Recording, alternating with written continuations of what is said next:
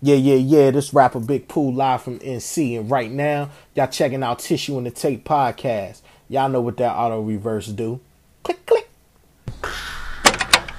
This should be played at high volume, preferably in a residential area. Like we always do about this time. Catching shit off the radio. Put the tissue in the tissue in the tape. tape. You know what I'm saying? Tissue on the tape. They don't know about that. Respect heat, homeless. Respect heat, homeless. People keep asking if I'm back, and I haven't really had an answer. But now, yeah, I'm thinking I'm back. Philmatic, Davis backwards, Gandhi, Hip Hop 365. You know the time, it's the tissue and the tape. Adjust my tally, entwine and design the great metaphors that are rape like cosplay. Don't need conventions to display my conviction upon day. MCs are rhythm and bid in peace like Gandhi. For a seat at the table, getting meals for laundry. No hunger strikes or kicks and tight I guess it's the intro. Wa-da-da-day, wa-da-da-da-da-day, hey. Wa-da-da-day, wa-da-da-da-da-day, wa-da-da-day, wa-da-da-da-da-day, hey. Wa-da-da-day, wa-da-da-da-da-day. My mind is a mental science. Put you in check for non-compliance. Non-believers, check yourself. A year removed, now every month I'm checking health. Too many debits on my credit, far from wealth. And that's just simply money speaking. Left me there, homie, no beacon. Just when I felt that I had started peaking. Tap the snooze button, half sleeping. Even Bernie foodie for a weekend. No puppeteers here. Everything you see not exactly as it appears. At the bar every night, and I ain't talking about cheers. I'm trying to reach new heights, so fuck fear with a sick dick. You niggas can't tell me shit about life. Almost lost mine, instead I just lost time. Reconfigurated, got on the way, I think he procrastinated. Faith never faded, I remember every doubt. And when I make it to the finish line, this is halftime. Recording live from somewhere, it's the world's famous TITT. His home team in the motherfucking house. No question. As always, it's Davis Backwards. And state your name, gangsta. Philmatic 365, a.k.a. your third cousin removed. Yes, sir.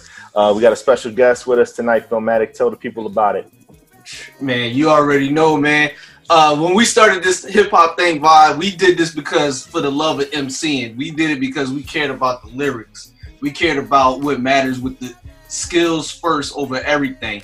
And the gentleman I got tonight is, he's one half or one third, depending on how you look at it, of one of the illest to ever do it in this hip-hop game. One of the best groups, period, excluding nobody. We talking about the long lineage from starting with that native tongues, then moving into those early 90s, into those early 2000s. Ladies and gentlemen, I have one half or one third of the legendary little brother rapper, Big Pooh. Let's go. Man, thank y'all for having me, man. Already. Thank you for your time, man. It's been a long time coming. We've definitely had you on the list of guys that we wanted to sit down and have a conversation with. So, man, thank you again for your time. Yes, sir. Oh, man, it's all good. Yeah, man, the Apollo list, Vibe, it keeps growing, man. Hey, rapper, man, it's crazy. We have, starting with Razcast, our actual first guest 5 years ago, 6 years ago. Then we've had Rhapsody, but specifically with the Apollo list, it's kind of funny because it happened kind of organically. Everybody that's done a solo album or a collab album with Apollo has been on the show. We just had Shay on our last episode, Shay Noir, who's the most recent to do a collab album with Apollo. So you're in that long lineage. So we had Sky on, we had OC on. It's just crazy, man. Planet Asia, Locksmith. Yeah, man. So welcome, man. Welcome to the in Apollo himself. So yeah, man.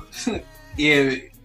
So, but we talking to you now. We talking about you. We gonna get into the LB business. We gonna talk about the solo career. You as rapper Pooh, manager Big Pooh, get into all that. But let's take it all the way back, man. We are traditionalists, and we like to talk about how this today, actually, as we record this, is hip hop's birthday.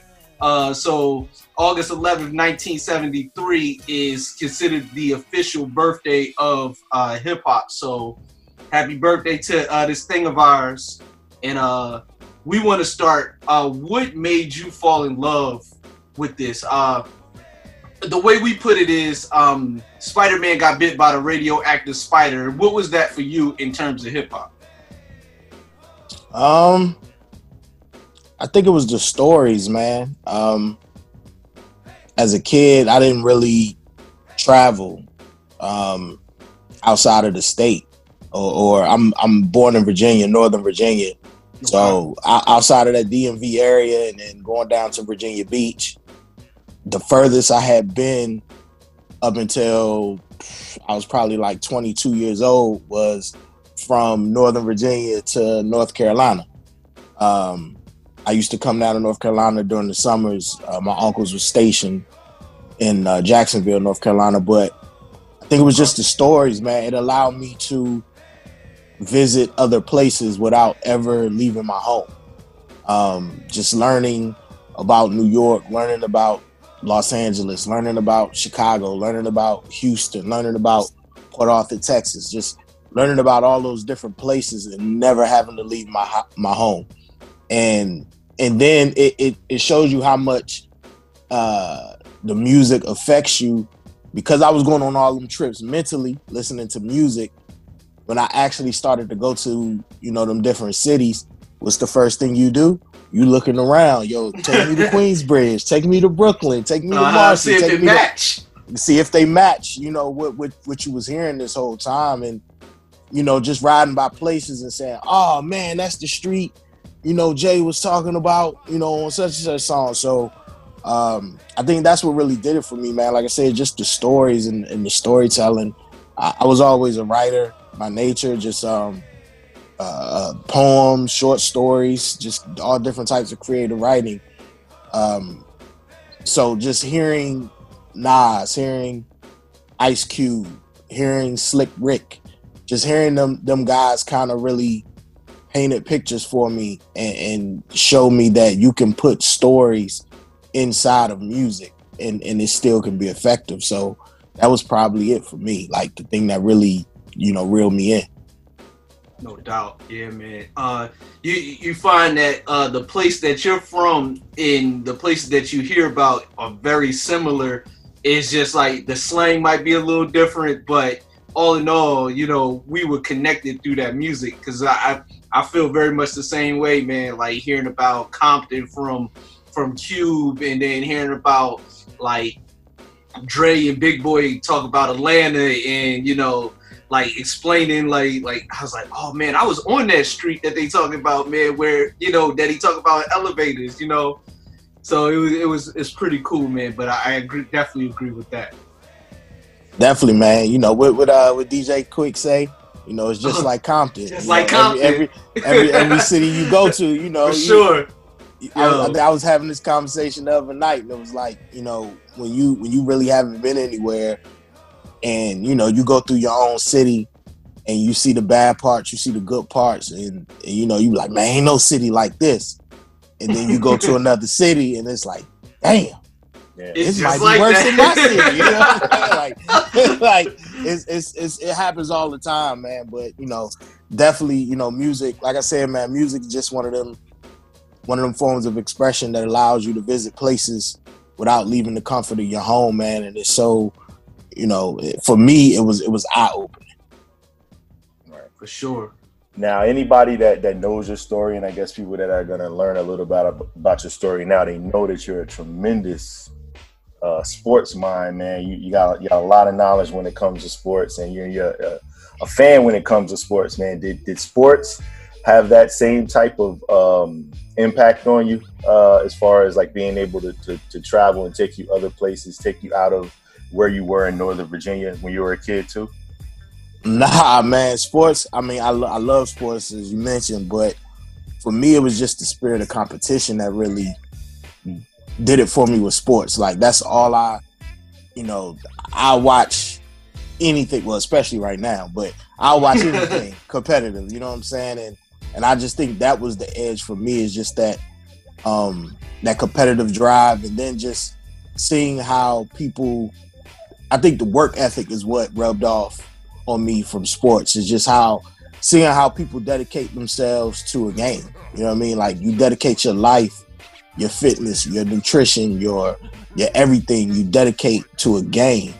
And I was like, I got to take that same approach with music. Is I got to dedicate myself to music. And that's, you know, I took that over from sports. There's a lot of parallels. You know, often there's an adage that, you know, rappers want to be athletes, athletes want to be rappers. We're kind of in a moment now where we're seeing one of the best athlete rappers ever kind of take over as far as Dame Lillard. So it's been cool to kind of see you know, someone that's extremely skilled in one thing that we love also be extremely skilled and, you know, show his talents in another area. Games, vibe. Definitely, man. Shout to Dame on the you know, birthday of hip hop. It's kind of cool to see him dominating the bubble. So Pooh, man, you know, well, obviously we got some sports questions for you. We definitely got to talk to you about that. But let's just take it back. Just get it out the way, man. Just get it out the way. Wait, get the sports questions out the way. You know the question. There's only one. Pooh. All right, I'm gonna do it because. All right, go ahead. Because we had this conversation with Rapsy and she broke my heart. You're in North Carolina. This dude somehow, some way, he's a fan of the historically white Duke University, and I'm a fan of the People's Champ, the North Carolina Tar Heels. Pooh, come on, man, what's up? I'm a University of Maryland Terrapin, baby. Okay, I'll take that. I'll take it. I'll take it as long as you didn't say them dudes. I've been in North Carolina for now 20 years solid, and I'm still not a fan of any North Carolina team. Okay, that's cool. It's not gonna happen for me. You know, I respect the rivalries, I respect the legacies and all the different things, but nah, I'm still sticking with the teams I was with before I came to North Carolina. And that's what's up, man. That's Terrapins, and then who is it for you for just like pro sports? For pro sports is Washington football team now. Oh, no. Yeah, man. How'd you feel about that, man? Because we got a great friend of ours that's like diehard the Washington football organization, or as I like to call them, the OG Americans. So how did you feel about the name and then the ultimate name change, or I guess kind of in limbo right now? But I mean, for me personally, man, I'm not big on, you know, super PC culture, but at the same time, I do, you know, understand that name, just, you know, how offensive it was. And I always put it in perspective, like, what if, you know, a team was called, you know, the Washington Niggas or something, you know what I mean? So I just had to look at it like that. So, I mean, for me, I don't care about the name. Just don't pick nothing whack, man. Like, I you know, going from Redskins to whatever, I'm cool with that. You know, I'm the history doesn't change for the team, just the name. It's just like, I mean, I lived through a name change in one of my favorite teams. The Washington Bullets became the Washington Wizards. You know what I mean? So for me, it's all one and the same. I'm not, the name on the jersey is whatever. You know, I'm repping for the city. So yeah. You know, I hope they pick something cool, you know, Red Tails, Red Hawks, Red Wolves. I don't, whatever. Just as long as they can keep the colors and keep use of the R, you know, I'm good. I'm good to go. Them Central High School colors. Oh, that's all day.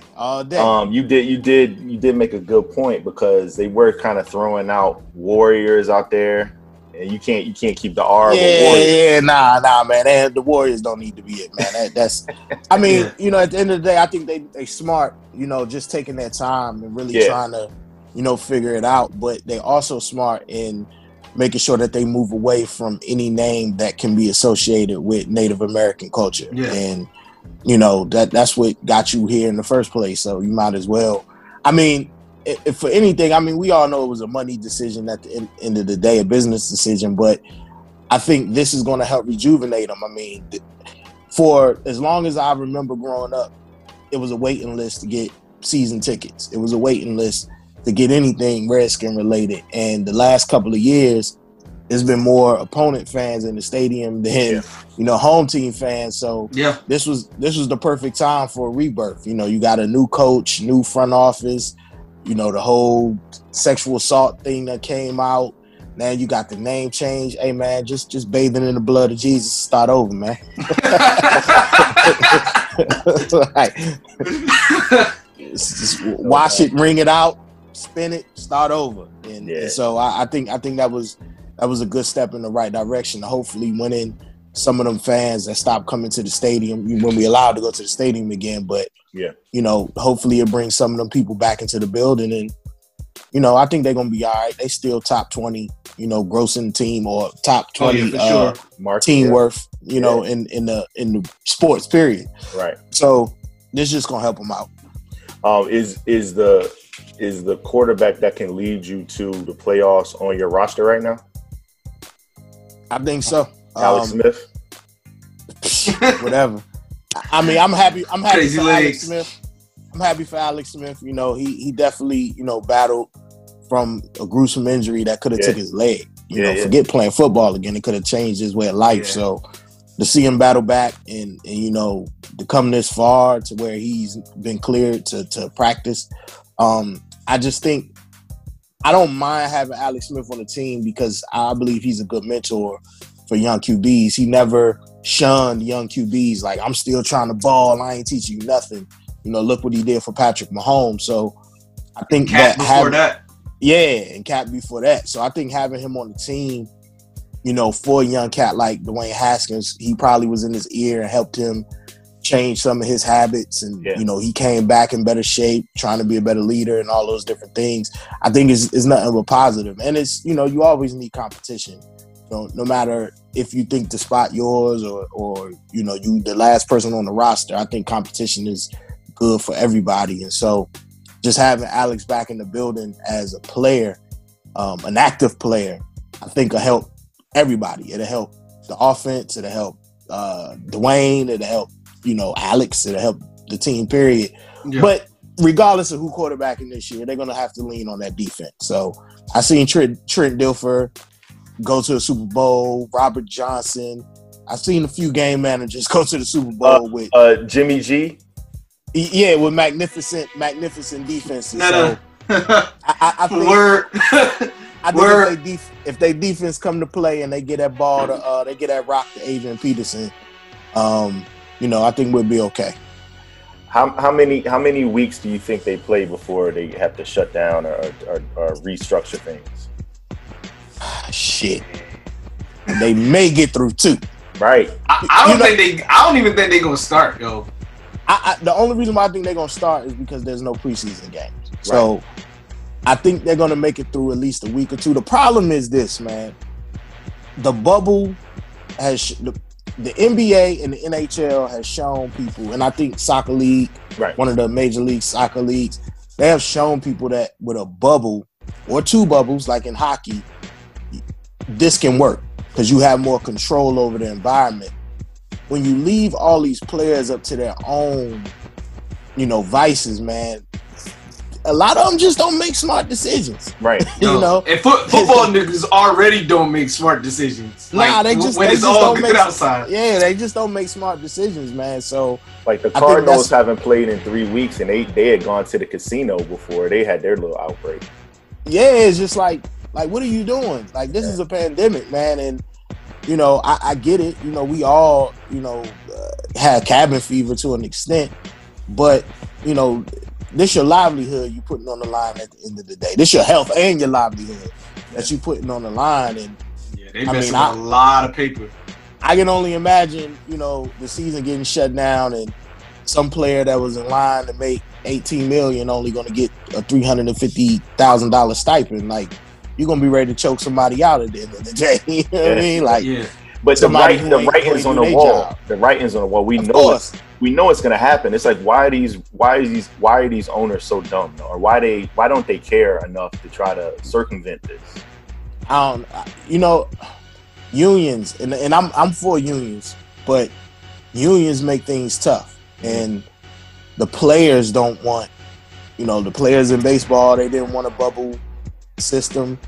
I'm assuming football don't want to. I mean, because it do take you away from your family. You gotta look at these NBA players. Like for those, they've been in the bubble already. Like almost 2 months. Yeah. And families don't even get to come in until after the first round. So they still got at least another 2 weeks, 2.5 weeks before their families can even come to the bubble for those that make it that far. So, it's tough for some people.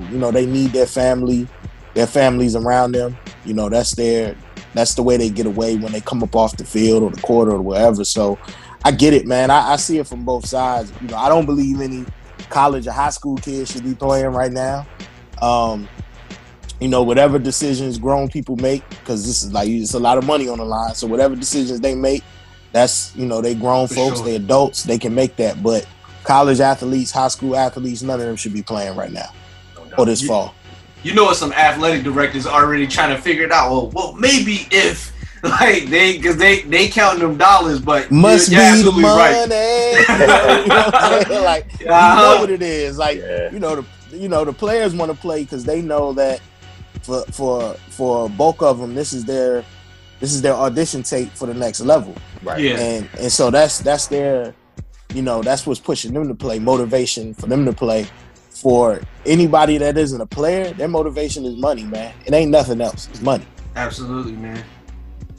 Them libraries don't build themselves on University of Texas campus, and get them libraries, them $1 million homes, and them them trips, and them kids' private schools don't pay for themselves. Yeah, Nick Saban, that still trips me out. He's the highest paid state employee in Alabama, y'all.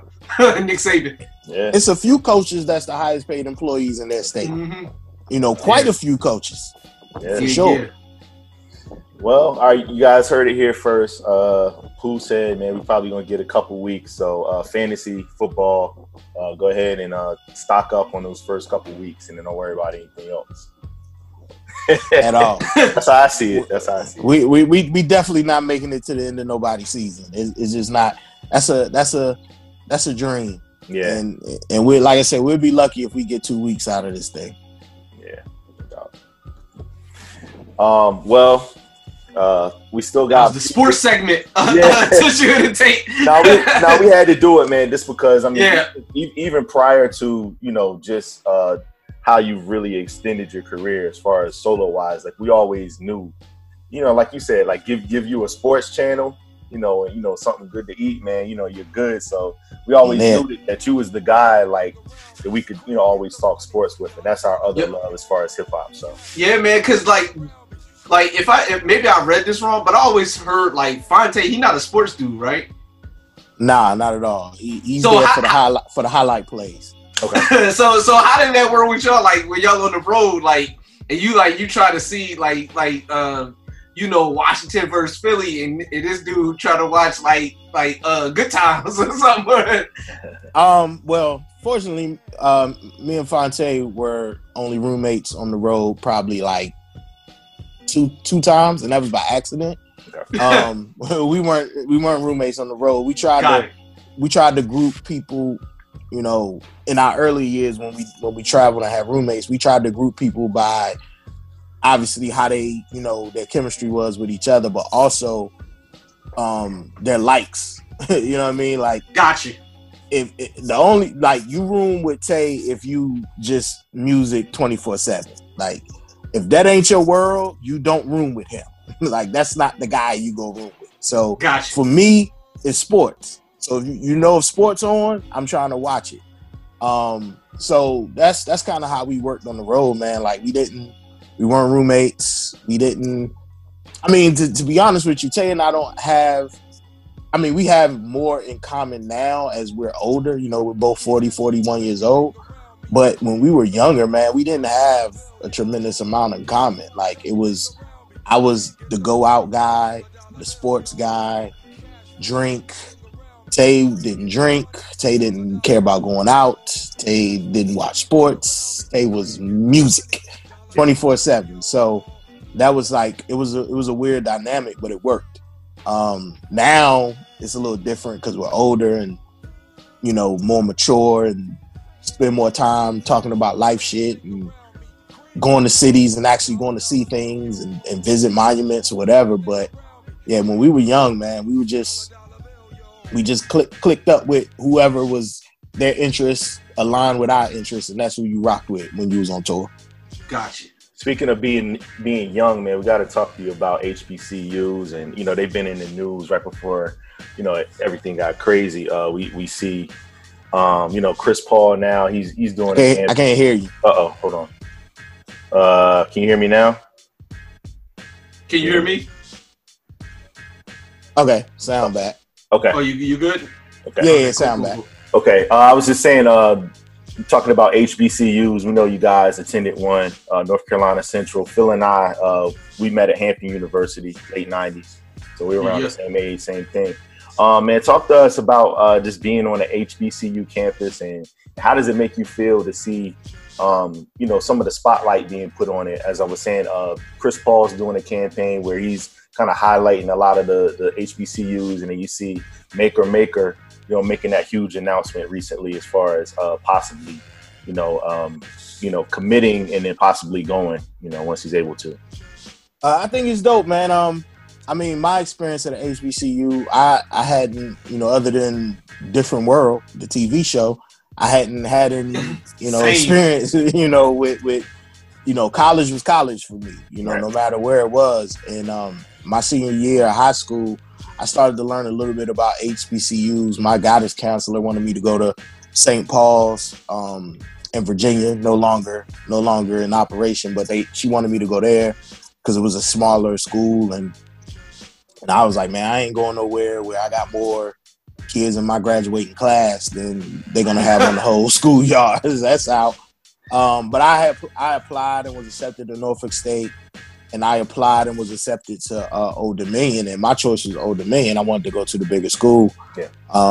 But last minute, rest in peace, deacon at my church at the time, he ended up getting me into North Carolina Central on a scholarship through somebody else, another deacon from my church. So my first time going to North Carolina Central, man, my first time going to Durham, North Carolina, period, was when I pulled up my first day on campus. Okay. Oh. And I had never seen the school. I had never heard of the school. I'd never been. And then I didn't even pull up on campus. I pulled up at a hotel. Like, okay. I didn't even stay on campus my first half of the first semester. I was staying in a hotel. I think I may have stayed in a hotel almost a whole semester. So for me, it was just dope just to see all the black faces and black faculty and obviously the school wasn't as big as, predominantly white institution, and, we were lackluster in a few things, but it was freedom for me, man. And it felt like a different world. It felt like I was on it looked like it too. World. Yeah, like, you had your, your sororities and your fraternities, and, we had Chicken Day in the Calf on Wednesday with a DJ played, and it was like a fashion show, so you had your Lisa Bonets, you had your Whitleys. You had your Lisa Bonets, your Whitleys, you had it all. Then it was tight knit. You know what I mean? Like, there was a good chance that, if you see a girl you like, you was gonna run into her again very, very, very soon. You know what I mean? Like, it wasn't gonna be too long before you ran into her again. So it was everything for me. I mean, going to an HBCU changed my life, obviously. Without that, there's no little brother. So it meant everything to me. And it's dope seeing some of these players, basketball players especially, obviously Maker committing to Howard. Then you have Mikey Williams, another top player who's thinking about an HBCU. LeBron's son thinking about an HBCU. I know North Carolina Central offered him already. Yeah. So, it's dope to see these kids, starting to realize where the power really lies. And the power lies in them. You are the commodity. Sure. You are the product. You are the attraction. Without you, them other big programs don't exist. And so it doesn't matter where you go. Like, you can go to an HBCU. You can go overseas. You can go wherever. If you got the game, they're gonna come and find you. And I think that these kids are starting to realize that, and they want to be able to go and be around people that look like them and people that understand them and people that, you know, they don't have to, you know, conform or whatever. And so I just think it's real dope to see. Because I'm gonna be honest, I never thought I'd see it in my lifetime where these top players are, you know, looking at these HBCUs as an option. You know, especially these HBCUs that they're D1. You know, yeah. I understood when a lot of them were D2, but they're D1 now. They go into the tournament too. So just to see these schools get these looks, man, I think is awesome. And you know, I'll definitely be happy when more kids choose these schools because that's where the money gonna go.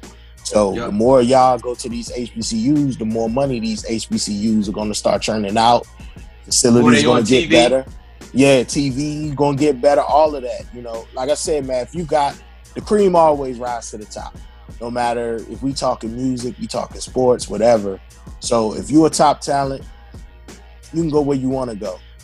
They're going to follow you. It's that simple. It's that simple. So it's kind of like being independent in music a little bit, like. You know, like following the machine and, you know, signing to a label sometimes can give you some of that, you know, push. But there's nothing like being on a campus like that. Like you won't ever have that experience again. Like, again, man. Like you can't replicate that. There's nothing you can't, man. You can't. Like, you know, I just look at it like, you know, just think of like, you know, Bronny, right? Or Mikey Williams.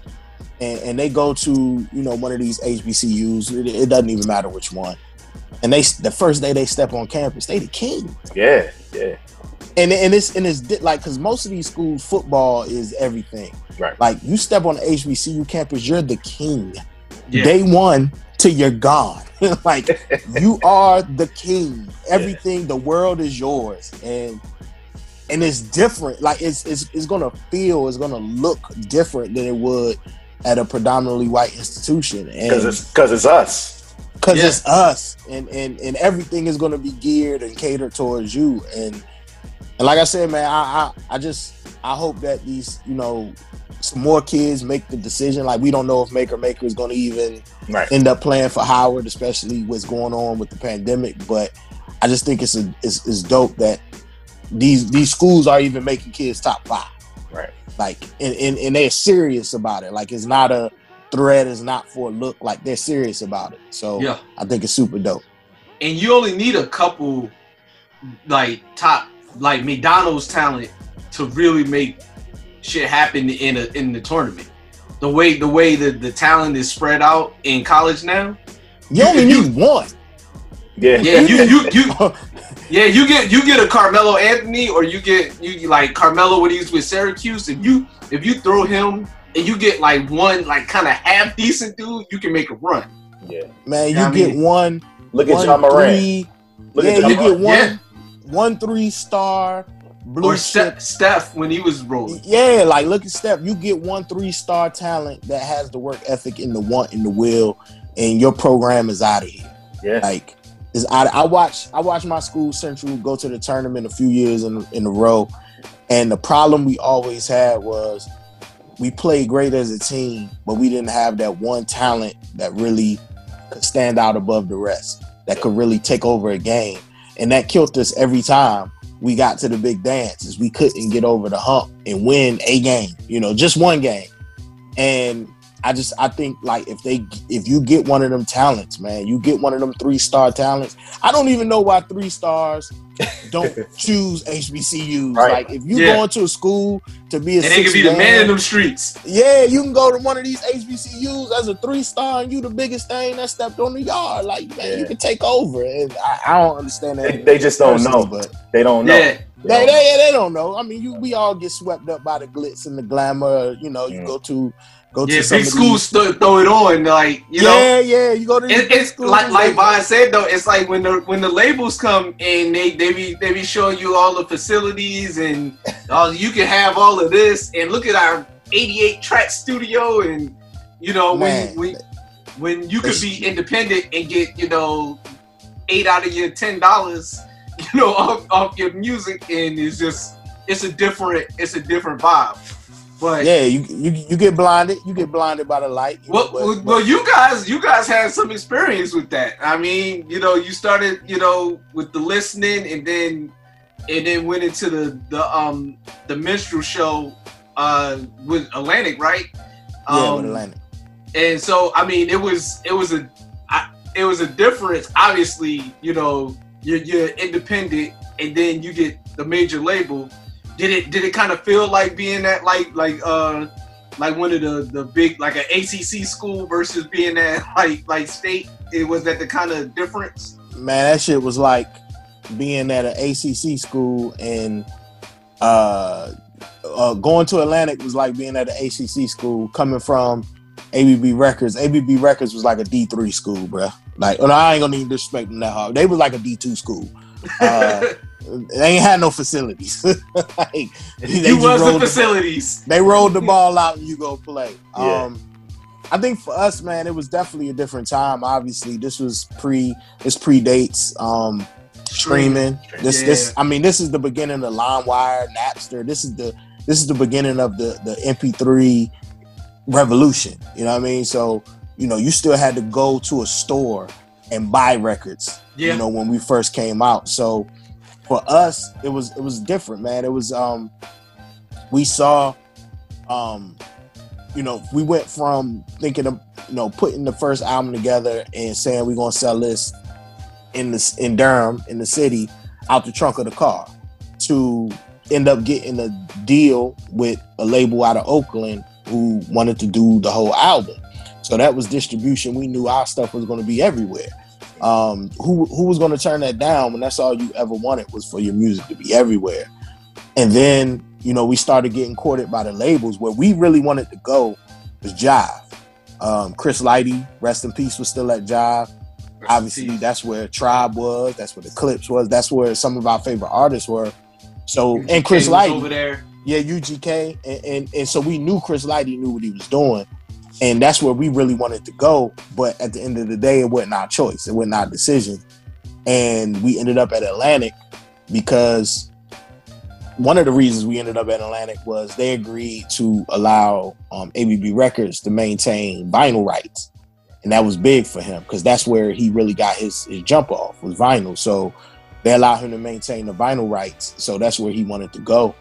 And, we did what we did when we went over there, man. It was just, I think we kind of, we got caught in a couple transitions. The first transition was Atlantic itself was transitioning. That's when the Def Jam takeover was happening. Leor Cohen, Kevin Liles, Julie Greenwald, all of them was coming over from the Def Jam system. So we got caught up in the middle of that. And then, they didn't really know what to do with us as an act because they had T.I., they had Fat Joe, they had Juvenile. These were the artists they were used to marketing, and then you got this group that come in that's none of that. And they don't know how to, quantify that at the end of the day. And, something I remember Ninth, he said in an interview that we had, in one of our interviews for one of the shorts we put out, he said, my bad, somebody called me. He said that he went and talked to Julie Greenwald, a few years ago, and she was just telling him how when we was at Atlantic, they had one dedicated person for online. Now they have 200 and something people.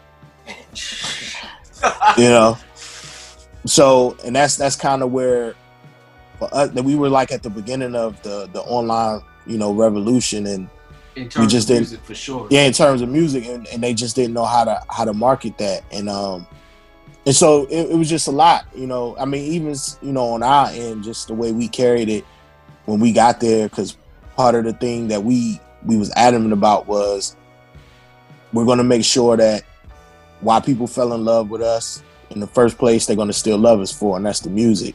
So we were very bullish about who we let take part in the creative process. We still did that record on our own. We didn't have them participate. They were trying to get us to record on certain beats and Knives, and we was like, nah, we They ain't picked that beat, so we ain't recording on it. So we were very bullish in that, and we didn't allow anybody to really be or feel like they were a part of the process. And when, you know, at a major label, if don't nobody feel like they have real skin in the game, they're not gonna work for you.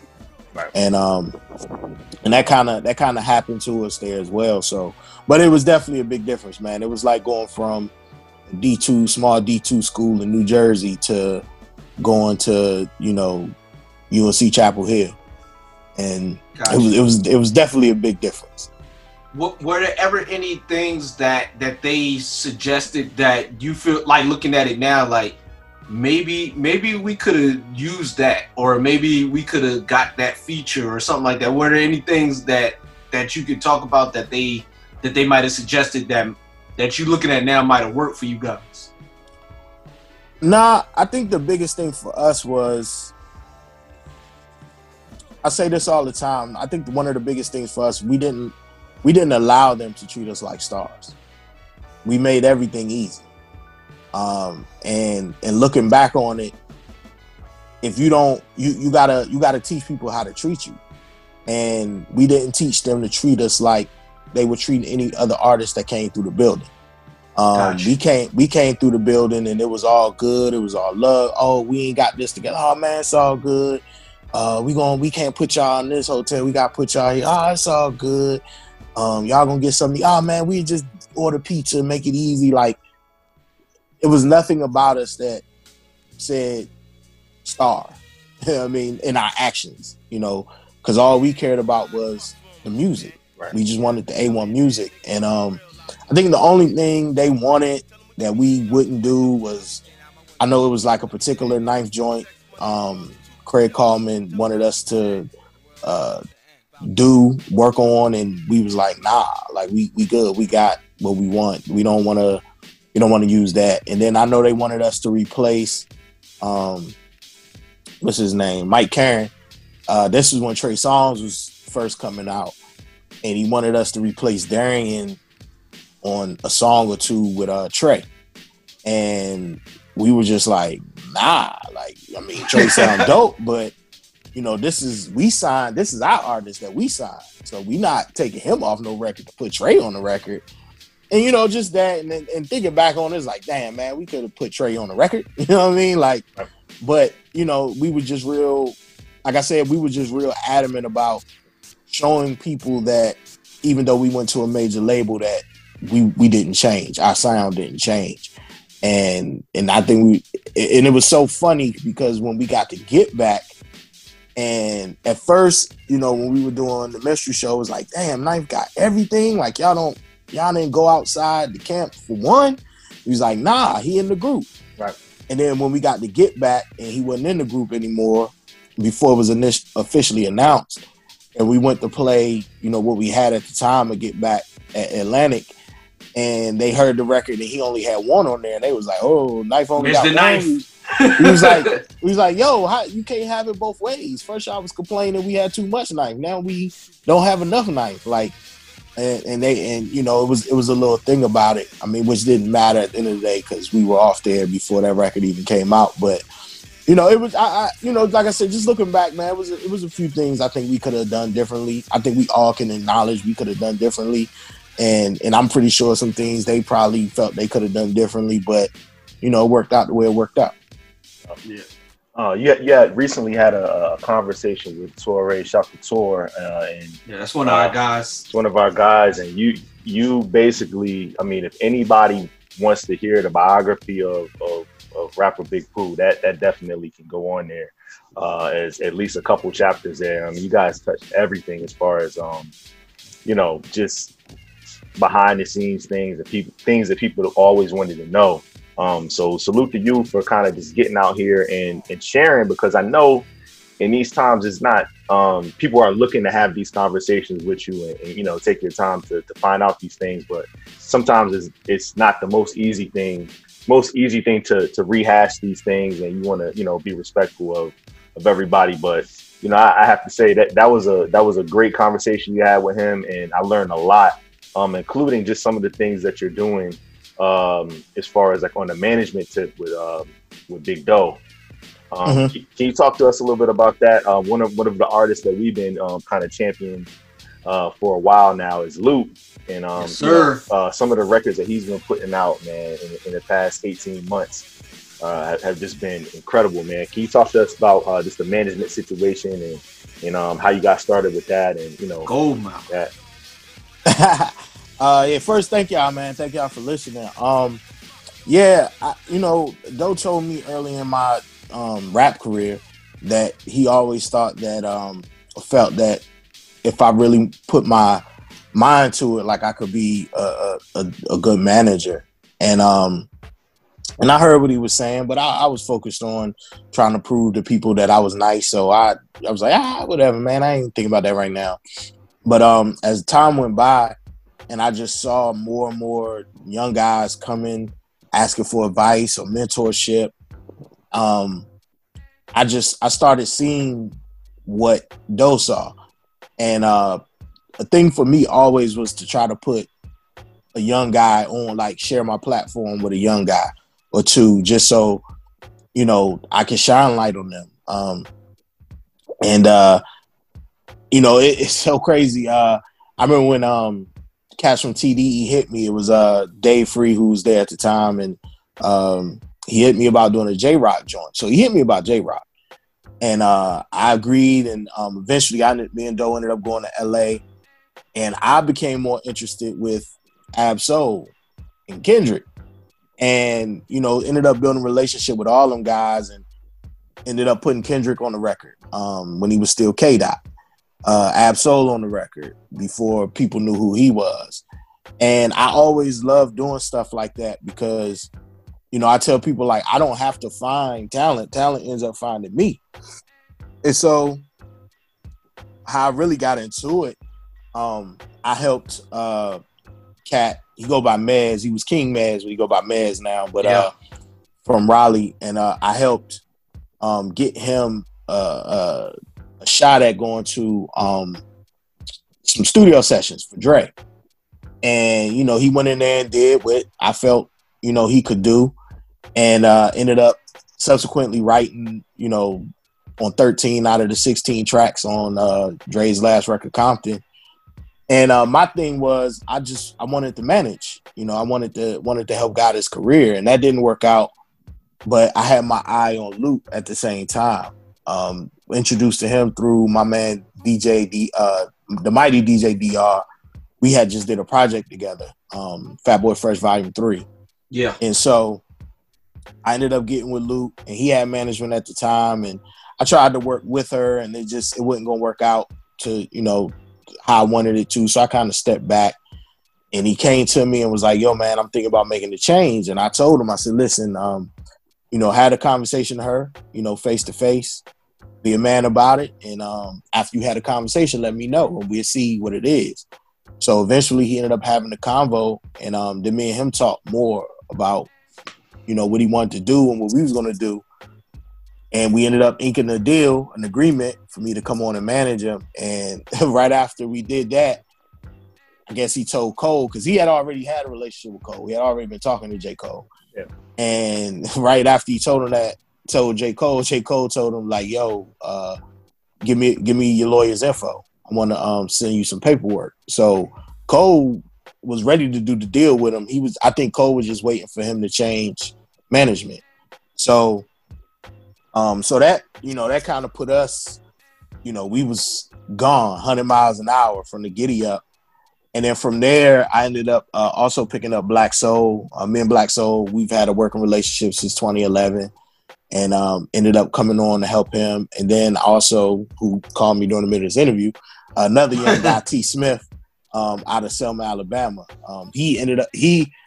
Interesting story. He emailed Luke for a feature. And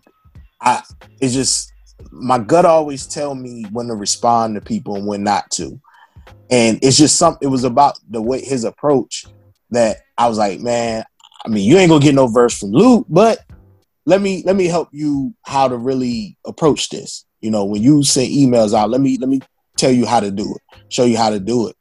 And while I was doing that, Big Doe ended up going to Pete because we have the same email that we share. Big Doe ended up going to peep his records, and he hit me back and was like, "Yo, you need to go peep his stuff. Yo, he nice." So I went and peeped it, and I was like, "Yo, he got something." And so I was dealing with him for a little bit, but I didn't feel he was ready, personally, like on a personal level. So I kind of was ignoring him, like putting him to the side. And I tell people, anybody, like for a whole year, he never let me forget him. He was very persistent. He would not go away. Like no, bro, you're gonna deal with me. You're gonna fuck with me. And so, after the year was up, and I was like, okay, he's not going away. We ended up talking again, and I ended up taking him on as a client. But for me, man, I just like working with guys that I really believe in. Like, this is not even a super money play for me. Like, it's a million dudes I can go out there just to try to make a quick buck. But these are guys that I really, really, really, really believe in wholeheartedly. And I believe that they all have the ability to be much greater than, reach heights much greater than I ever reached in my career. And so I just want to see them do that. And so, it's definitely a lot. It was a learning curve for me. It's like going from playing to coaching directly. You don't affect the game the same way. So, it was real, a lot of changes. And I thank Doe for, he's my partner in the management business. But when Little Brother came back on the scene, I definitely thank him because he picked up a lot of the weight and allowed me, even to this day, just really allowed me to focus on helping them in the music department. That's my lane. That's my forte. It's my expertise. And he really takes a lot of pressure off me and just allowed me to get into the studio and work with these guys and do that necessary work. And that's kind of where my heart is, man. I definitely think I'm more A&R than I am manager. I'll be the first to tell anybody that. But these are my first guys, man. And yeah. I got to see them all win. I got to see them all do something more than what they probably thought they could do before I relinquish that duty as manager to somebody else. So how does you coming from being an MC, how does that help in the process of being a manager? Like you said, it's like being a player then going to be a coach. For a lot of guys, that's a hard transition, So what's the pluses of being in that position to now being a manager? I think just experience as an artist. I'm able to bring that experience over to the other side where a lot of people, they might not be able to do that. Like, they can go sit in the studio with somebody, but they can't tell them how to put a song together.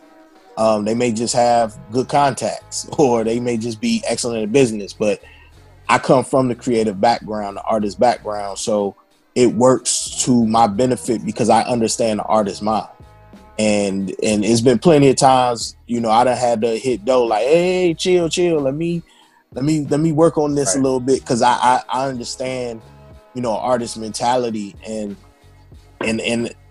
I just think that that coupled with my experience that I have, because I have experience on the indie level, experience on the major label, experience as a group artist, experience as a solo artist, experience as a ghostwriter.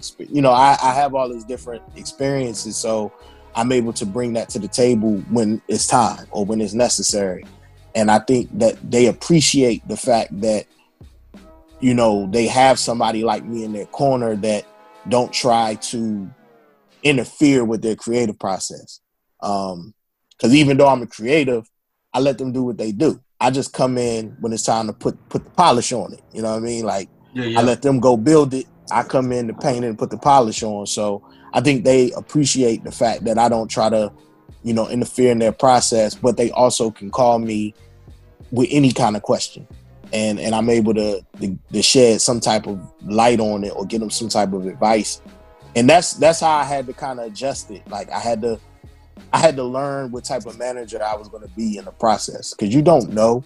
You have an idea. You think it's just like being a parent. Like you think you know what type of parent you're going to be when you have a kid, but do you really know what type of parent you're going to be until you have that kid and you go through that process and then you realize, okay, so I'm going to be this type of parent. Like, and it's the same thing with management. Like I had to kind of really go through it for a little while to realize what type of manager I was going to be. And that's when I really realized I'm more A&R guy than I am manager. Luckily, I have a partner that's big on the management side, so he's there to help and pick up a lot of the slack. But you know, it's just, like I said, it was just a process, man. You just got to go through it. You got to embrace the challenge, the difference. And, you know, fortunately for me, if I still want to be creative, I can always go turn my computer and mic on and do what I want to do. Yeah. Artists need A&Rs, man. That's a lost art in music today. So they need real A&Rs. Yeah, that's what I'm saying. That's what I'm talking about. Yeah, not people sitting behind computers crunching numbers. You know what I mean? Like, yeah. I get in the paint. You know, I don't care about the numbers. I get in the paint and we go do what we do. Oh no, because you do it for real. Because don't think we not gonna talk about some of the work.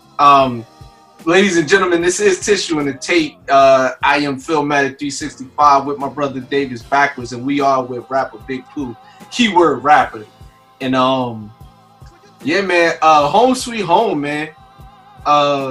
You and Knots, man. First of all, how did you find Knots? Cause hold on, cause I'm from Philly originally, but I'm located right now. I'm talking to you from Virginia Beach. Wow. Knots is right here. I've seen him. I've been here how long I've been in here? 20 years. I've seen Knots like 3 times. like wow. Like 3 times ever. They'd be like, Knots in the house. You'd be like, yeah. I'm like, yeah. So like, first of all, how did you find Knots? Like, cause he's one of the best. Like, for those that don't know who Knots is, shame on you, first of all. Second of all, check any of your favorite artists. He's worked with them all. So from Jay to Busta, you know, all the way Mickey Fax, Torre, whoever you want to think about, Knots has worked with him. And he's been quietly building a resume that's, you know, Hall of Fame worthy. And you had the pleasure of doing a full-length project with him. So kind of talk about Home Sweet Home. Yeah, that was actually an idea that we hatched to do a project together. Me and his manager Daryl, back in 2006 maybe. So like I think we was before we started working on Get Back. I ended up going to Virginia, like, cause we had met Knots and Daryl, I think in Miami or somewhere weird. And they was like, yo, open invitation, man. Come down to VA or come up to VA. Come fuck with us. And I took that invitation. And me, Joe Scudder, and my dude, my guy Jock, you know, my brother Jock, we hopped in the car and we went up there one weekend. And it was love. Like, you know, whatever you wanted, whatever you need, you got it. And we just formed a working relationship from there. That's how me and Tate ended up going back for Get Back. Yeah. Get Your Joints for Get Back. And we just started building a relationship, man. Like I said, that idea was hatched back in 2006 when I first went up there between me and his manager. It just never quite worked out. Like, every time it was always something. You know, I had him on different projects, but it just never quite worked out. And then finally, what happened, he came down here. He came out of North Carolina for a Beat Society or something. And I wasn't even gonna go. That's the crazy thing. Like, I had just been allowed outside from I had a blood clot at the beginning of the year. So I remember you talking about that. I was basically in the house for almost 2 months. So I was, you know, finally allowed outside. And I just wanted to go holler at my man DR because he was in the joint. And then catch Knots. So I went to the sound check. Cause I was like, man, I'm just gonna come in and catch them real quick. And then I'm gonna go home. I'm gonna go walk on the treadmill and I'm done. And my wife was like, nah, like, you should go back, go out, go kick it. So me and my you know, one of my DJs, DJ Skills, we went and 2 things happened that night actually, which led to the album. Okay. Me and Knots had a couple songs we recorded previously, but I wasn't going to do anything with them. So I'm in the building, and I hear somebody calling my name. And I turn around, and it's this cat. His name Rich, and I realized he had been emailing me for like a couple weeks trying to link up when he heard I was living in Charlotte, and I kept ignoring him. You know what I'm saying? I was stalling him out, and so I mean, we in person now, so I can't run. So, you know, I end up meeting him and his partner Will, and we talk, and he's like, yo, man, you should come back to the studio. Knott's coming to the studio. I was like, oh, you know Knott's? He was like, yeah, man, I'm from VA, man. Like, I was up there. I know, you know, well, not from VA, but I lived in VA. So he was like, I was up there. I know Knott's or whatever. And I was like, oh, all right, yeah, I come through. Still undecided, but I was like, I'll go.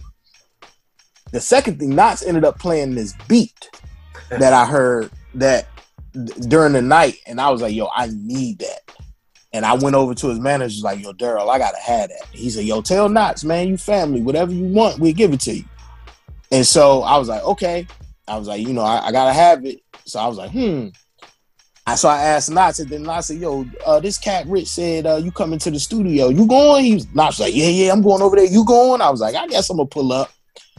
So me and my DJ, we in separate cars. We end up getting the directions and going, and we end up in the back of this cul-de-sac with these houses. And my DJ called me like, hey man, it don't look like no studio over here. I was like, bruh, like, listen, I'm with you.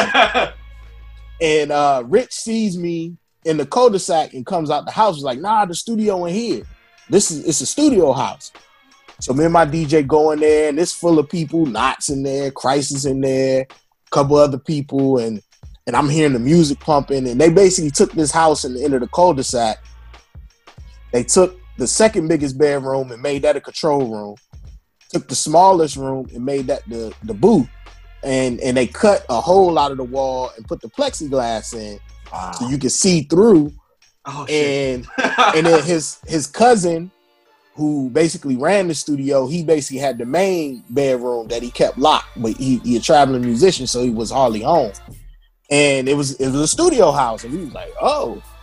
And me and Knott's that night ended up recording with all them people in the house and everything. We ended up recording what became Preach. That's the joint. And that's the joint you heard. It was like, I need that. And we recorded that joint that night. We ended up getting, so the person doing the preacher voice, that's Vito from the Hamiltons. Oh wow. Anthony Hamilton. Yeah. So Vito was working with my guy Rich at the time. Like, they was working on an R&B album for him, and he was singing background for Anthony Hamilton, obviously Hamiltons. So that's him who's doing that. But we recorded the song, and while we were sitting in there, I said, yo, Knott's, man, let's go ahead and do this project for real. Like, we done talked about it. Let's do it for real. I think I got a home for it. And he was like, word? I was like, yeah. Because I was in negotiations at the time with Mellow Music to do project. And so I ended up bringing that project along for the ride. But like I said, it was a long time coming, man. We plotted on that since 2006. Finally made it happen, you know, because of that fateful day where we was all there together and linked in the studio that night. Ended up coming out with a project. Me and Rich done formed a marvelous working relationship. He like a mentor to me, been in the game for a while. And, you know, his guy Will, his guy he was training, ended up becoming my engineer for a while. Now he's Luke's engineer and producer. So he produced GED, one of the producers for GED for him, for the single. Yeah. So, you know, we just keep it moving, you know, family atmosphere, but that was how that Knott's album actually came to be. Yeah, man. And that's crazy that all that happened from that night and whatnot. Wow. See, man, listen to your wife, man. Mrs. Rapper, if she ain't get you out the house, man, we don't get Home Sweet Home. We don't get it. Like that her making me get out the house is the reason why that album ended up even happening. That's amazing. Finally. That's dope. Yeah. So you said you came up to VA at one point. Did you or did you not go to Feather and Fin? Is my question. I think I went one time.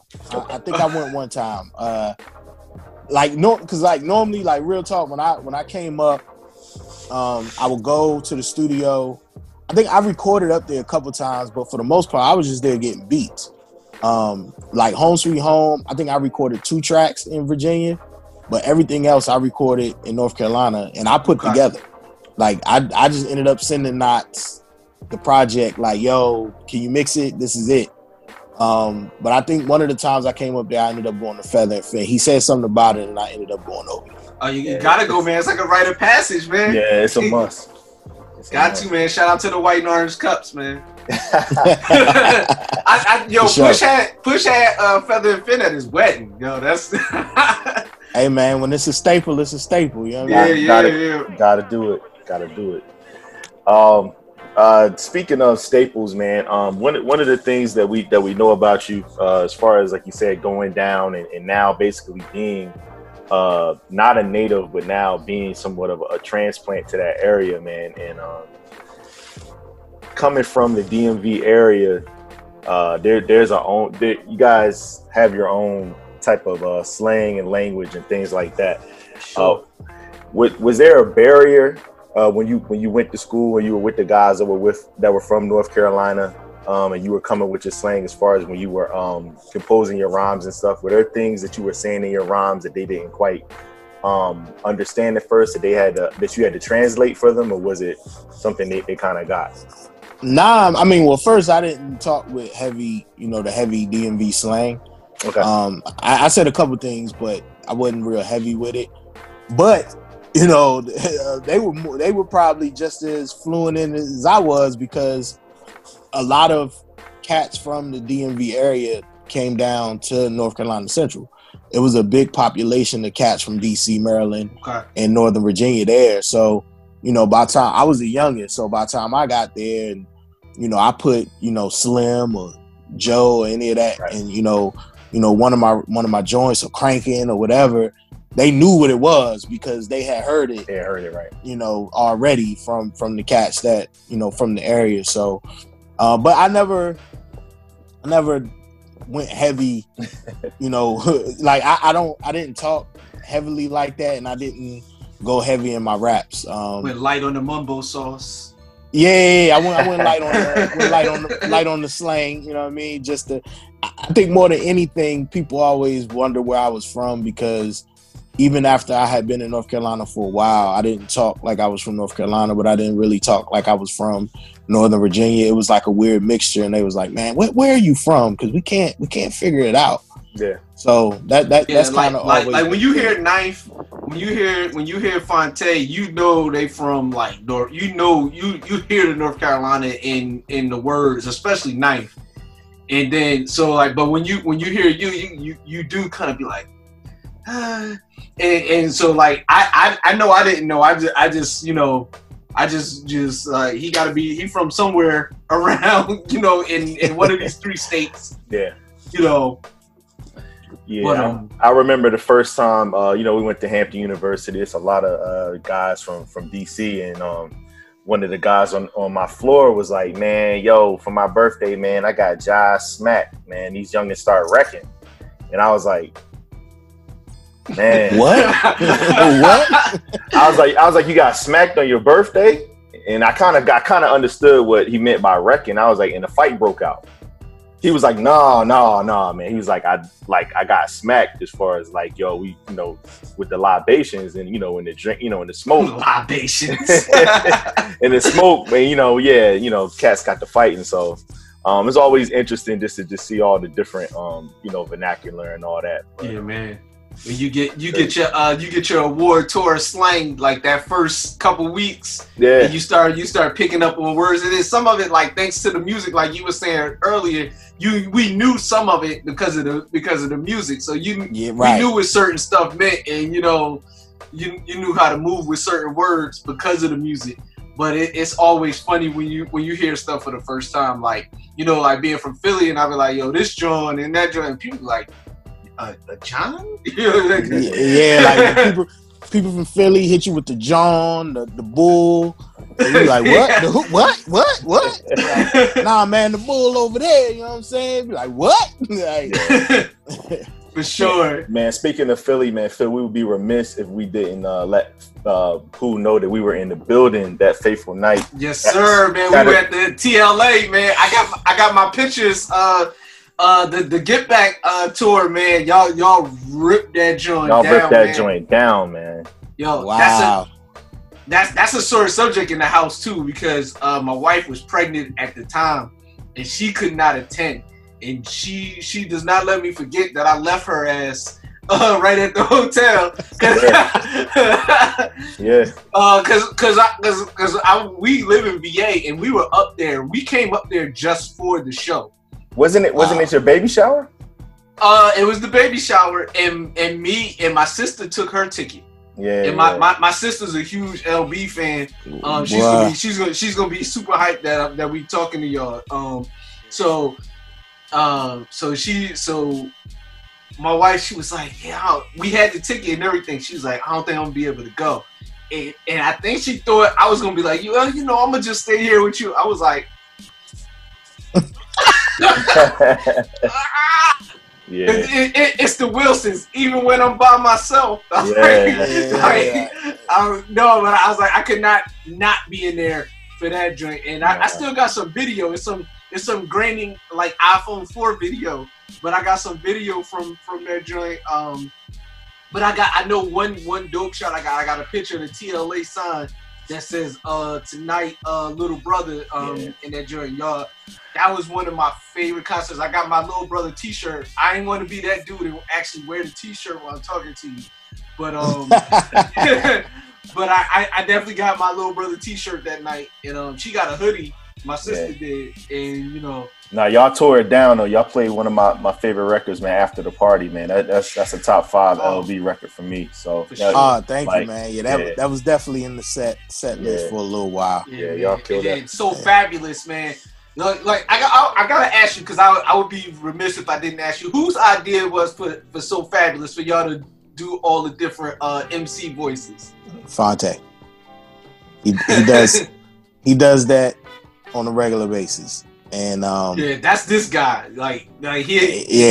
He can about impersonate almost any artist, and that was his thing. He was like, yo man, on this last verse, man, I think it'd be dope if we imitate a couple different cats or whatever. And I'm not good at that shit, man, and I was just like, I just I try my best, and but it was definitely his idea.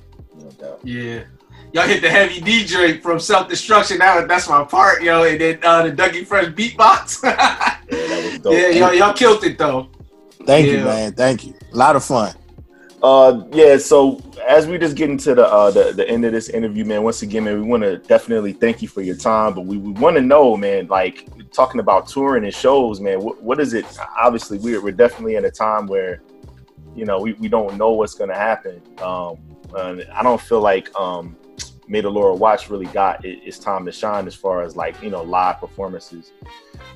Is that something that you still are going to put into the works once everything does open back up eventually? I think right now, man, I mean, we definitely feel like we if we had to grade out this album process, we definitely feel it got it incomplete because we didn't get to finish hitting the tour like we had set up. Yeah. It's so funny. We decided to take the winter off after right before Thanksgiving. And we was like, yo, we'll just, reset and come back in the spring.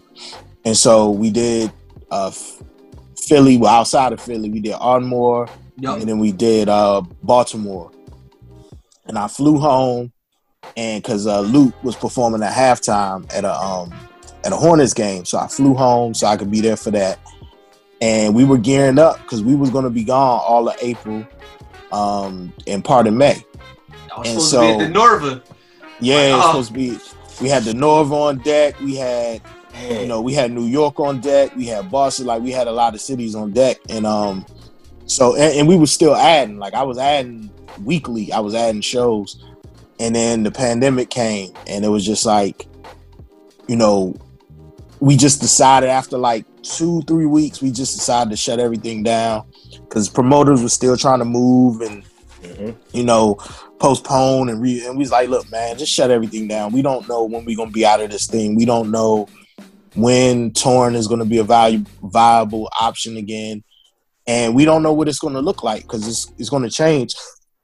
Excuse me. Sure. A lot of independent promoters and going to be gone. A lot of independent venues are going to be gone. So we was just like, once touring is something that's a thing again, then we'll kind of figure out how to complete our mission. And that's just, it's been topic of conversation for us for the past few weeks. Just what can we do to whenever that moment arrives, what can we do to go out and finish it in some of these cities? Because there's still a couple of our top cities we ain't get to. Like I said, New York,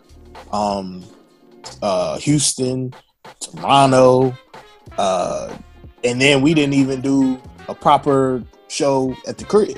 You know what I'm saying? So it's still a lot of. I might have to come down there for that. Yeah, it'll probably be stupid. And then we didn't get to go overseas because we were supposed to have done that in April. So it's still a lot that we had to leave on the table because of the pandemic. So for us, it's just about how to crank that car back up. The brand is reactivated, and we still, obviously pretty much, still pumping the vinyl. We still got a few pieces of that left, few T-shirts left, and all we can really do at this moment is interviews, man. Like, people, I just got hit the other day about a drive-in show in Anaheim, and I'm like, bro, ain't nobody getting on no plane right now to come perform for people sitting in the car. Like, I was like, the drive-in show ain't the problem. The problem is getting to Anaheim, bro. Yeah, you at least got to do it in Carolina first. Like, for sure. If I can't get there in the safety and comfort of my car, I'm not going right now. So like I said, man, it's just definitely something we've started talking about and thinking about. We just don't know how, we don't know when it's going to be something again, and then when it is, whenever it is, we got to figure out what it looked like and then how we fit in to what the new is. Well, 2021, if I can do math correct, that's a 15-year anniversary for the listening. So I'm just saying, if the skies is clear, I think we need to get that LB on the road for the listening tour, yo. 2021 will be 15 years, right? 18. Or 18? 18. When that joke? Yeah, 04. It'll be 18 04. Years. Damn, for the I'm listening. old, yo. 16 years for Minstrel Show, and 14 years for Get Back. 14 years for Get Back. Wow. Time flies. Yeah. My bad. 13, because 2023 would be 15. Yeah. Oh shit. Yeah. Man. Yeah. You guys will be able to figure it out. You know what I'm saying? Yeah, like, it's a lot of material, man. And then y'all still got two of my favorite joints. I know they're not technically a part of the catalog, the official catalog, but separate but equal in Chitlin Circuit, the original one, not the 1.5. The original one with Take It There on there and all that, and I See Now and all that. Yo, those two joints, man. I was literally just listening to Chitlin Circuit today, getting ready for this, and I was like, "Yeah, this could have came out just as it is, and that joint would have been crazy." Like, did y'all ever think about that, making it like a I know like 1.5 was kind of like the commercial release, but it ain't had the same. Was that like because of sample shit, or that was because of some of the track we couldn't use. Some of the tracks on a commercial release version, like the I See Now, the original Don't You Have a Man with Drake, the original Give It To You Pete Rock joint, like all them joints we couldn't put on the we couldn't sell commercially, so we decided to go in and just create some new records to replace the records we had to take off of the original version. And then Separate but Equal. That project, man, that was two mad niggas, boy. I tell you, we were just that project was us being upset at how Atlantic worked, the album, the how BET did y'all dirty. Yeah, the BET shit, the how we always critically acclaimed, but the numbers didn't match. Like, so you just had two pissed off individuals just going in and firing shit up, like, because we also knew that was our chance to show Saints, people. y'all went in. That was our chance to show people that who didn't really listen that we rap. You know what I mean? Like, people confused. Because the sound was different from what they were getting on the commercial level, they confused that with, they can't really rap. It's like, nah, we really do this. And that's kind of what Separate But Equal was for us. It actually opened the eyes of a lot of cats, to who we were just from that project, just hearing it. So Gangsta Grills, man. Yeah, Gangsta Grills, man. That was that was the brand. They had Jeezy, they had Wayne, they had T.I., like, classic Gangsta Grill joints came out of that. So that was a crazy period of time, man. 06, 05, 06, between 04 to 06 to 07, bro. That shit was crazy in Little Brother Land. And we put out a lot of fucking music. We was talking about that the other day, just like how many projects in our, like, when you look at it, Little Brother was from technically 01, 02 to 2010, and in that short period of time, them 7-8 years, we released a lot of fucking music, man. Sure, a lot of good music, a lot of high quality music, but it was a lot, and we did a lot in that short period of time, but that was at the time, that was our life. We had our own studio. Keep it real, Pooh. Y'all birthed the genre, man. Y'all don't get the credit y'all deserve, but there's a lot of dudes eating off the style that y'all fathered. We didn't birth it. We just reminded people that it was a reliable genre, that it was a reliable option. The Native Tongues, Guys They Lie, Tribe, they birthed it. That's the Little Brother. Fair enough. Yeah, we picked it up. You reinstated it.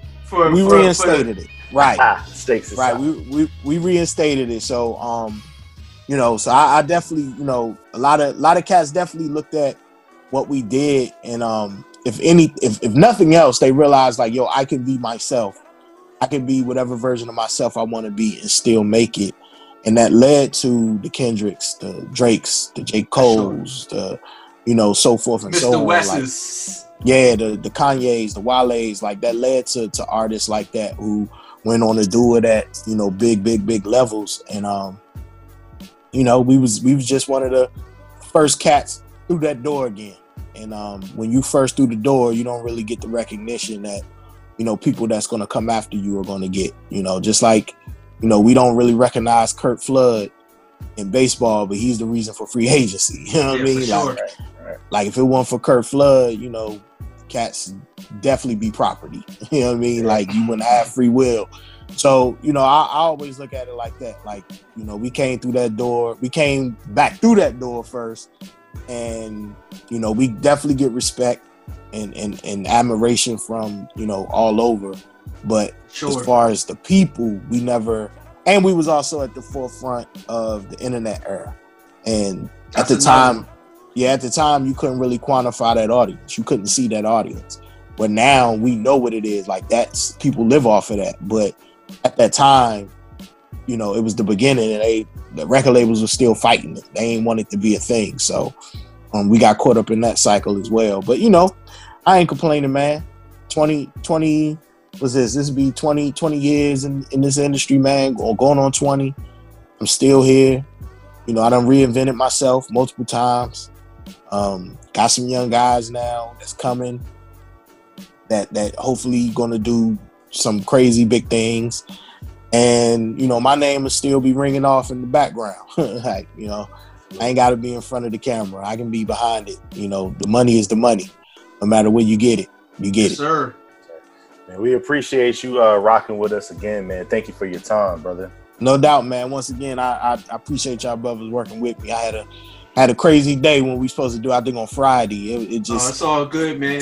Friday just turned into one of them days. Y'all know what I'm talking about. Absolutely. For sure. Well, once again, man, on behalf of everybody that rocks with us with Tissue and the Tape, man, salute to you, Rapper Big Pooh, and man, we're looking forward to everything you got going on, man, now and in the future.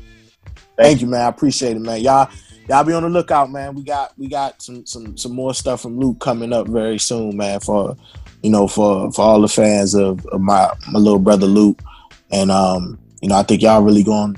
If y'all been digging what we've been doing, y'all really gonna dig what we got coming next. Yes, sir. Yeah, man. Luke is definitely somebody to watch for those that haven't been up on him. He has his Dreamville affiliation, but he's stepping out doing his own thing a little bit more. What's the new project where can people find it? For Luke? Yes. Or for me? Oh, for Luke. He don't have a new project out yet. We just put out 2 singles. GED, Getting Every Dollar. That's any streaming service.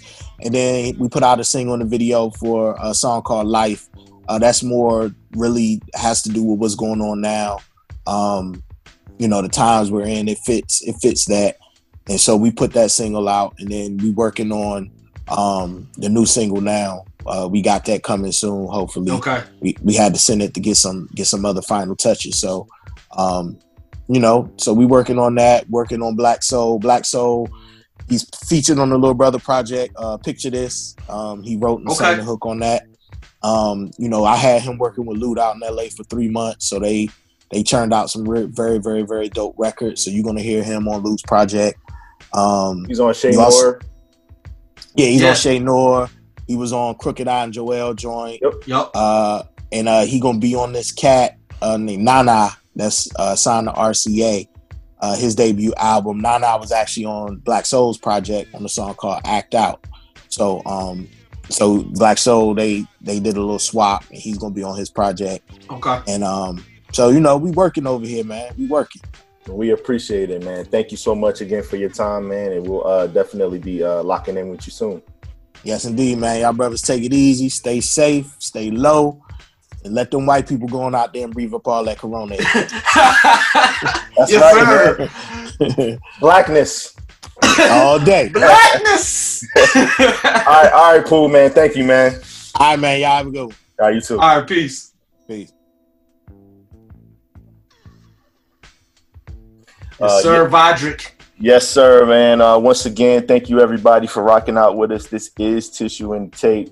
We just got finished speaking to Rapper Big Pooh. Salute to you, Philmatic, for everything that you do to get these right back at you, bro. Popping off. We are, man, locked and loaded, man, and, keeping it going for 2020, man. Salute to everybody that's been rocking with us. All our guests that we've had this year, Yao G's, Jamel Honesty, Shay Noor, Substance 810, and now Rapper Big Pooh. Salute to everybody. Don't forget our guy Locksmith. Absolutely, man. We've been trying to get this thing going back again, man. So we can, man. Get the engine, get the who Eddie Murphy say, get the Evan Root cranking. No doubt, man. But on that note, man, Philmatic, take us out with the fader. Man, you already know what it is, and you know what we do, man. We work for the money, we live for the love, we die for what we believe in. We let the white people get the corona. Blackness. Respect. Oh man. Yo. Oh man. Like he hold us. Respect he hold us, man.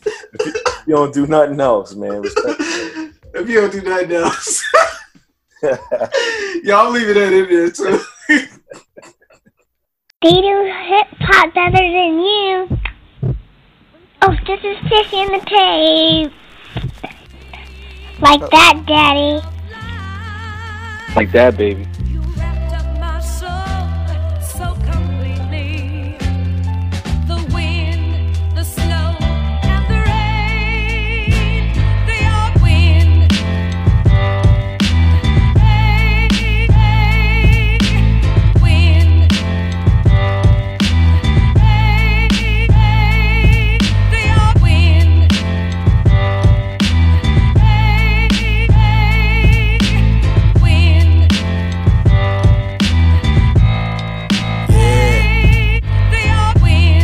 box, this is back to the block. Before every rapper sold rocks, before everybody needed rocks, and they just watch. Now it's all about boardrooms and stocks. Words paint pictures, I'm an artist non-stop. Raw beats, raps, this is called hip-hop. Only way I flop is belly first in they pool. People talk brand talk to appear cool. Learn to follow rules, I'm a man first fool. Get school, chalk it all up to business being shrewd. No guidelines, you're an outline food. Sharks in the water, this is what you wanna do. For me, this like breathing, blood in the veins, muscle on the bone. We are not the same. I rap to make change, you rapping for the change. Scraps and Cadillacs, go ahead and do your thing. Over the global, my vocals be traveling the flavor. Words of wisdom, I'm the flavor, I'm the flavor. Words of wisdom, I rap like no one out there can fuck with me. I'm the flavor. Over the global, my vocals be traveling the flavor. I'm the flavor. Words of wisdom, I rap like no one out there can fuck with me. Gospel sites is where you go to get your raps from. Forbes magazine aspire to be #1, but no rapper gonna make it to that top layer. You a nigga now was before you got here. Spit a hard feelings, this is dope Dylan. Enough rope for you to choke yourself, easy killing. Call it hands free, youngin' ask for me. I'm on the balcony, hands gripping the pump. See how being drunk off your ego will skew the mind limited view. A theater near you displays every dream till it seems that it's true. COINTELPRO, they infiltrated the crew to throw us in jail, operated like a zoo. I'm just reminding you of things you already knew. From that Project Concrete, the rose grew, but we only see the weeds in our view. Over the global, my vocals